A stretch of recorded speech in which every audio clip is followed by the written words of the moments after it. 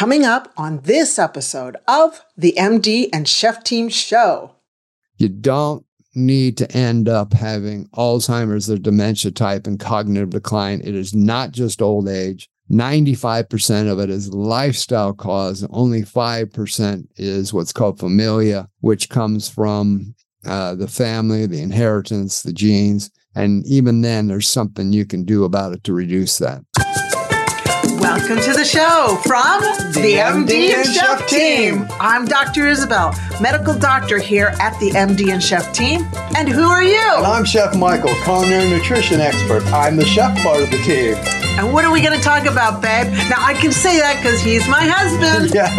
Well, then we'll be talking about marriage, relationships, parenting, intimacy. We'll talk about mindsets of success, overcoming depression, anxiety. I'll be getting into functional nutrition, recipes and tips from the kitchen. And we're going to both get into how to live a long, healthy, vibrant life. Yes, I love it. Our mission is to help you prevent and reverse disease and give you hope in the process. Oh yeah, we like to have fun too. So let's get on with the show. Well, hello and welcome to the MD and Chef Team Show. How's it going, everyone? Well, today you've got the chef. This is nutritional chef Michael here from Doctor on a Mission. How are you doing? Oh, I'm riding solo today, so I'm going to be coming to you talking about a topic we hear about so much, but we don't always associate it to brain health. Today, I'm going to talk about chronic inflammation. This word inflammation is such a hot topic out there. You hear about it all the time. People talking about inflammation, but do we really understand what it is? And do we understand how inflammation, especially chronic inflammation, affects our brain health, our mental health, and our cognition later on in life? That's what we're going to talk about today. So I'm going to give you 5 action steps or 5 main big ideas of how you can reduce your chronic inflammation to enhance your brain health, because that's one of the things that we're all about here at Doctor on a Mission. Well, hopefully you're doing well out there. I'm going to launch into this. It's great coming to you wherever you are in the world, whether you're walking, in the gym, or what you may be doing while you're listening to this podcast. So today I'm going to talk about how chronic inflammation negatively impacts your brain health. So we want to learn how to reduce that inflammation and boost your brain power with some simple lifestyle changes. Because inflammation, I want you to think about this word inflammation. Inflammation, you can think of it as a fire. Inflammation is fire. Okay, so throughout your body, when there's inflammation, it could be just a small little smolder. Imagine a fire. Fires usually start off with just maybe a spark, maybe just a little timber flame or just something smoking. And then eventually it turns into this big boom, this big fire, this big blaze. So a lot of times, I would say most people right now, actually surveys show, that research shows, shall I say, that 85% of people right now walking around in the world have some sort of inflammation going on throughout their body. Now, today I'm going to be talking really about brain health and inflammation in the brain, but 85% of people are walking around with some kind of inflammation right now. They might not realize it, but when you're walking around or when you are in life, because you're with yourself 24/7, you might be just noticing some little things going on.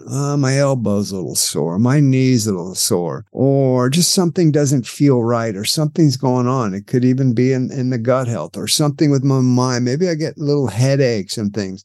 This is fire. This is inflammation. And the problem with inflammation, it starts off as just something we think is small. Hey, that's no big deal. It's just kind of going on. Maybe it's just old age, just life. And then it gets a little bit more and a little bit more. And all of a sudden, we got a fire. We got symptoms of something really bad going on. And now we have this fire. I want to just from a kind of body medical term, just understand that inflammation is your body's natural response to an injury or infection. It's really crucial in healing process. It eliminates harmful stimuli and initiates tissue repair. But when it becomes chronic, that's when it becomes detrimental on our organs and all the other parts of the body, including the brain. I mean, if I cut myself, I get some inflammation around the cut. My body is reacting to that, and it's going to naturally do what it needs to do to heal around that, and I'll get a swelling. And, I'll take care of it. And then once the healing's gone, it'll come back to normal. It'll be fine. However, when we have some inflammation going on, and usually these are lifestyle types of inflammation, which I'm going to talk about, and it's chronic meaning that it's constantly going on. That means there was a little smoldering going, just as I talked about with the fire analogy, and all of a sudden we got a blaze happening somewhere. That's when we end up with major problems. And the problem with that is, that's when we usually go to see a doctor. My beautiful wife, Dr. Isabel, your doctor in a mission, be the first one to tell you when people come to her with these symptoms of whether it's mental health, brain health, or physical health issues, that the fire has been smoldering for a while.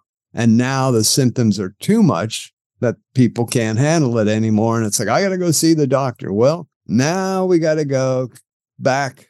We've got to go upstream and find out what's been happening. So let's talk about how we can reduce inflammation, especially around brain health, because when we have inflammation of the brain, this can lead to cognitive decline and Alzheimer's of the dementia type. And I imagine that is not somewhere you want to go. I know it's not where I want to go. We're working with people preventing and reversing that. But if you've known of anybody who's had Alzheimer's of the dementia type, that can get, shall I say, not very nice. So let's talk about number one, what we can do. It's going to be dietary changes. It's going to be a healthy eating lifestyle. This is probably the most effective way that we combat chronic inflammation. I want to talk about a kind of what's called a KetoFlex style of eating, and that's mildly ketogenic. We've heard about ketogenic diets, but this is not ketogenic where you eat a whole bunch of meat and maybe a little bit of fat and, no carbs or anything like that. No, we're talking mildly ketogenic, plant-based, healthy eating lifestyle, meaning where the flex part comes in means you could do meats, you could be vegan, you could be vegetarian. The protein is of your choice, but the protein is not the main part of the meal. The main part of the meal is your vegetables and greens, your plant-based foods is the main part of any meal. It's the main part of the eating lifestyle. And then some healthy proteins and some quality good fats like extra virgin olive oil, any kind of avocado or avocado products, nuts, seeds, olives, those types of products. Now, these incorporate really good foods, which are high in antioxidants. They have good omega-3 fatty acids, anti-inflammatory, and they can support brain health. When you've got a KetoFlex style of eating and you have a lot of veggies and a lot of greens, you're not getting glucose spikes. They are not being turned into sugars in your bodies. Now, don't be afraid of the word carbohydrates because, yes, vegetables and salad greens are carbohydrates. But they are great carbohydrates because they're very glucose stable, meaning they will not cause high spikes of sugars throughout your body. Whereas the other carbohydrates, kind of like, let's say, breads, cookies, pastas, rice, all those types of things, and the sweet goodies, where actually fruits have a lot of natural sugar. So a little bit of fruit's good. I highly recommend blueberries. Blueberries are very nice, and there's certain fruits that are okay in moderation. But the things with sugars, the foods with sugars, and the foods with carbohydrates that have no nutrient value, that can spike your glucose, we want to stay away from those. So we're going to have our carbohydrates from vegetables and greens. So that's our effective way to combat inflammation through a healthy eating lifestyle. Other factor is you want to have some overnight fasting. This is not about fasting in this podcast, but I would say a minimum of 12 hours. 14 hours is usually a sweet spot for most people. We're all a little bit different. Some people it's 16, some 14, some 12, but a minimum overnight fasting of 12 hours is recommended. And then not eating 3 hours before bed. Why? Because we want to give our digestive system, our body organs, our brain, hey, when we're resting, we should be resting. So you don't want to be putting a whole bunch of food into your digestive system to work during the night. Also would help lower the glucose levels before you go to bed. It just lets everything actually rest as it should. And that's how you can actually get a very nice overnight intermittent fasting. At least if you can do 2 hours of not eating before bed, that's a very good move. You want to shoot for 3 hours before bed. Okay. So another healthy lifestyle way of reducing chronic inflammation, because what we want to do is reduce that chronic inflammation because that can contribute to development of diseases. These are neurodegenerative diseases such as Alzheimer's, Parkinson's, and inflammation in the brain can lead us to accumulation of toxic proteins. Well, they will cause destruction of our nerve cells, bottom line, and it impairs our cognitive function. So it's very, very important to take some steps to reduce our inflammation and protect our brain health. So number one, we talked about the good ways of having a healthy lifestyle eating plan. Number two is regular exercise. This is a very powerful tool in reducing inflammation.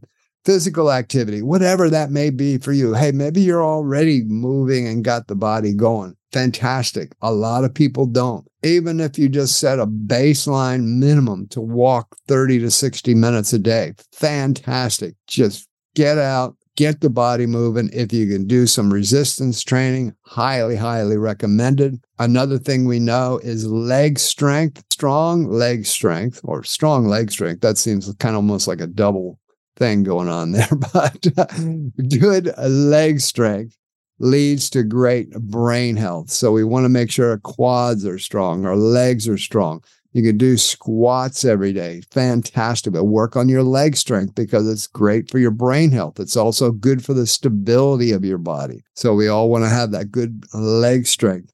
But just get out moving, whether it might be some walking, and maybe it's some swimming, cycling. But just get out there, get the body moving. Like I said, if you can do resistance, do upper body resistance, do some abdominal work, do some leg strengthening. Just get the body moving because that will help with chronic inflammation because we're looking to lower that fire and actually put the fire out of chronic inflammation, especially in the brain. Number three is managing stress. All right, stress is going to come. I guess why we call it managing stress, because I'm not saying eliminate stress, because that's not going to happen. Life is life.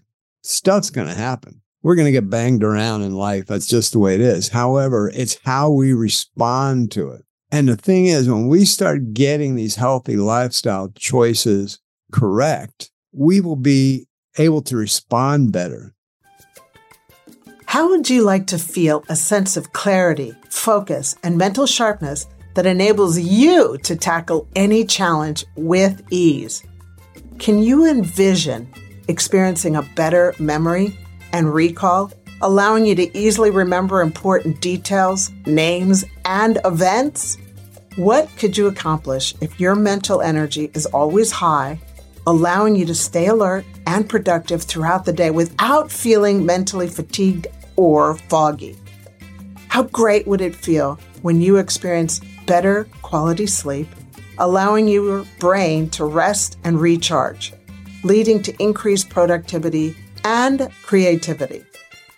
Imagine feeling a sense of calmness and control, allowing you to manage stress and anxiety with ease, giving you the confidence to handle any situation. Be honest with yourself. When was the last time you experienced an overall sense of well-being and satisfaction? You see, your brain health positively impacts all areas of your life, from work to relationships and personal growth. Just visualize how amazing it would feel to have optimal brain health and unlock your full potential. If you want to learn more, and I know you do, then check out the link in the show notes for the Optimizing Your Brain Health community. And we look forward to seeing you there. And now, back to the rest of the show. Because when we are not eating properly, when we are eating a whole bunch of, let's say, the bad carbs, but we got a lot of bread and pastas and just the cookies and crackers and cakes and all that kind of stuff. You know what I'm saying? Those are all high glucose spikes. They are not good for brain health. They're bad for our gut health. They are going to cause us to be more reactionary in our brain as far as what comes out of our mouth and our actions on a daily basis instead of responding. When there is stress, we will not handle it well. If we're not getting any kind of exercise, is so good for reducing our stress. So all these lifestyle factors that I'm talking about with chronic inflammation are actually stress management tools. So there's multiple factors going on here. So I'm talking about stress management, not stress elimination, because that's just impossible. If you're into prayer, if you're into meditation, if you're into yoga, whatever works for you, but allowing your brain to rest. Might be just quiet times where you're reading a book. But we all need these stress management tools to allow our brain to relax. That's another reason why overnight, not eating, like I say, 3 hours before bed, and if you could do 2 hours, fantastic. But not eating before bed allows our brain to relax overnight, shutting all the electronic stuff down at a minimum of an hour before bedtime. So we're not like just so wired. And then all of a sudden we turn everything off. We turn off the phone. We turn off anything, any kind of device that we might be watching, everything from a TV to a laptop to a computer, turning our router off before bed. I mean, within that last hour, just winding down what we're doing, because now I'm kind of jumping into my next one, which is sleep. But these are all great, getting great sleep. These are all great tools to reduce stress. We're not going to eliminate it, but we want to manage it and reduce it so that when stress comes, we handle it so much better. And that's the key, is how do we handle the stresses of life? Because that's going to help us with our brain health too. Because if you are constantly under stress and you are constantly not handling it well because you're making poor lifestyle choices on a daily basis, it will only add to the fire in your brain. And that's not good. As I discussed earlier, that can lead to the neurodegenerative diseases as Alzheimer's, Parkinson's, dementia, all those different types of diseases. And none of us want to go there. So as I was talking about number 4 in lifestyle choices we could do, I kind of led into a little bit of sleep. And I think the biggie to understand is we used to, in the caveman days, before light, let's say, before light was invented, we slept by the circadian rhythm. Our natural body, when it goes dark, and our eyes notice that, all of a sudden at sunset, our natural body starts to create melatonin, which is basically the sleep hormone. And the body just kind of starts to go, oh, it's kind of time to go to bed. So before light, we would go to sleep at the dark, at sunset, probably right after sunset. That would be it for the night. And we'd wake up to the sunrise. The sunlight would hit our eyes, and boom, we'd say, oh, time to wake up. But now we have light. We have devices. We have all this stuff going on. We're not running on our normal circadian rhythm. So we are wired until all of a sudden we decide to turn everything off and then lay down and go to bed. Well, the body hasn't kicked into sleep mode yet. You might be laying there in the darkness saying, well, why can I not fall asleep? Well, your body's kind of like, well, because I'm wired and I'm not quite there yet. We have to help our natural circadian rhythm at nighttime, and that's really winding down. I mean, you could start a few hours before bedtime, but at least an hour before bedtime, start winding down what you're doing. It's basically sleep hygiene, because you're looking to get a good 7 to 8 hours of sleep every night. A lot of people I know are not getting that. When Isabel and I work with people with preventing and reversing Alzheimer's, I would say 9 out of 10 people are not getting 7 to 8 hours of sleep. Most of them are getting 4 to 6 hours, and they've been doing it for years. They've struggled with sleep, and it's one of the challenges that people have with that type of inflammation of the brain is sleep. It's a biggie. That's a great way. So just remember, I need to help my body wind down before I actually think I'm going to sleep, shall I say. Because if you don't, you're not actually going to sleep right away. Your body's saying, give me a chance here. And you wonder why am I laying awake? Or if you're somebody that drinks alcohol before bedtime, you might kind of crash, shall I say, because it's, alcohol. But then you tend to wake up during the night because that's the effect that alcohol has. So that's not a good one either, right before bedtime. So if you do drink alcohol, try to do that 2 to 3 hours before bedtime. That'll help you out on that. And lastly, let's talk about hydration. I mean, it is so, so important. Water flushes out the toxins from our body. It keeps our cells functioning optimally.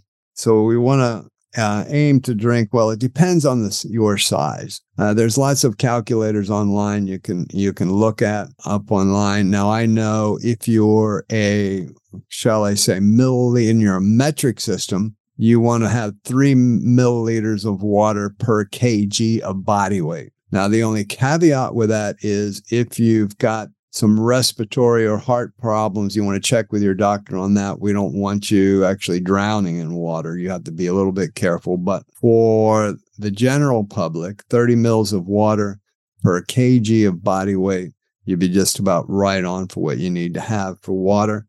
And again, if you're somebody that's drinking a lot of caffeine, that's water and tea caffeine, then you're going to need to hydrate more or definitely cut back on that caffeine. And if you're drinking a lot of sugary drinks, well, that's just dehydrating you. So my suggestion is, 2 cups of coffee maximum a day, or 2 cups of a caffeine drink maximum per day. And when I say that, I mean a coffee and or a tea, 2 a day maximum. And make sure you're getting enough water to clean out the toxins, clean out the systems, keep your brain healthy. Your brain needs great hydration. So yes, chronic inflammation can have such a negative impact on our brain health. And just by adapting some of these simple lifestyle changes, by following an anti-inflammatory eating lifestyle, like I talked about, a keto flex, meaning mildly ketogenic, plant-based eating, where the main part of your meal is vegetables and greens,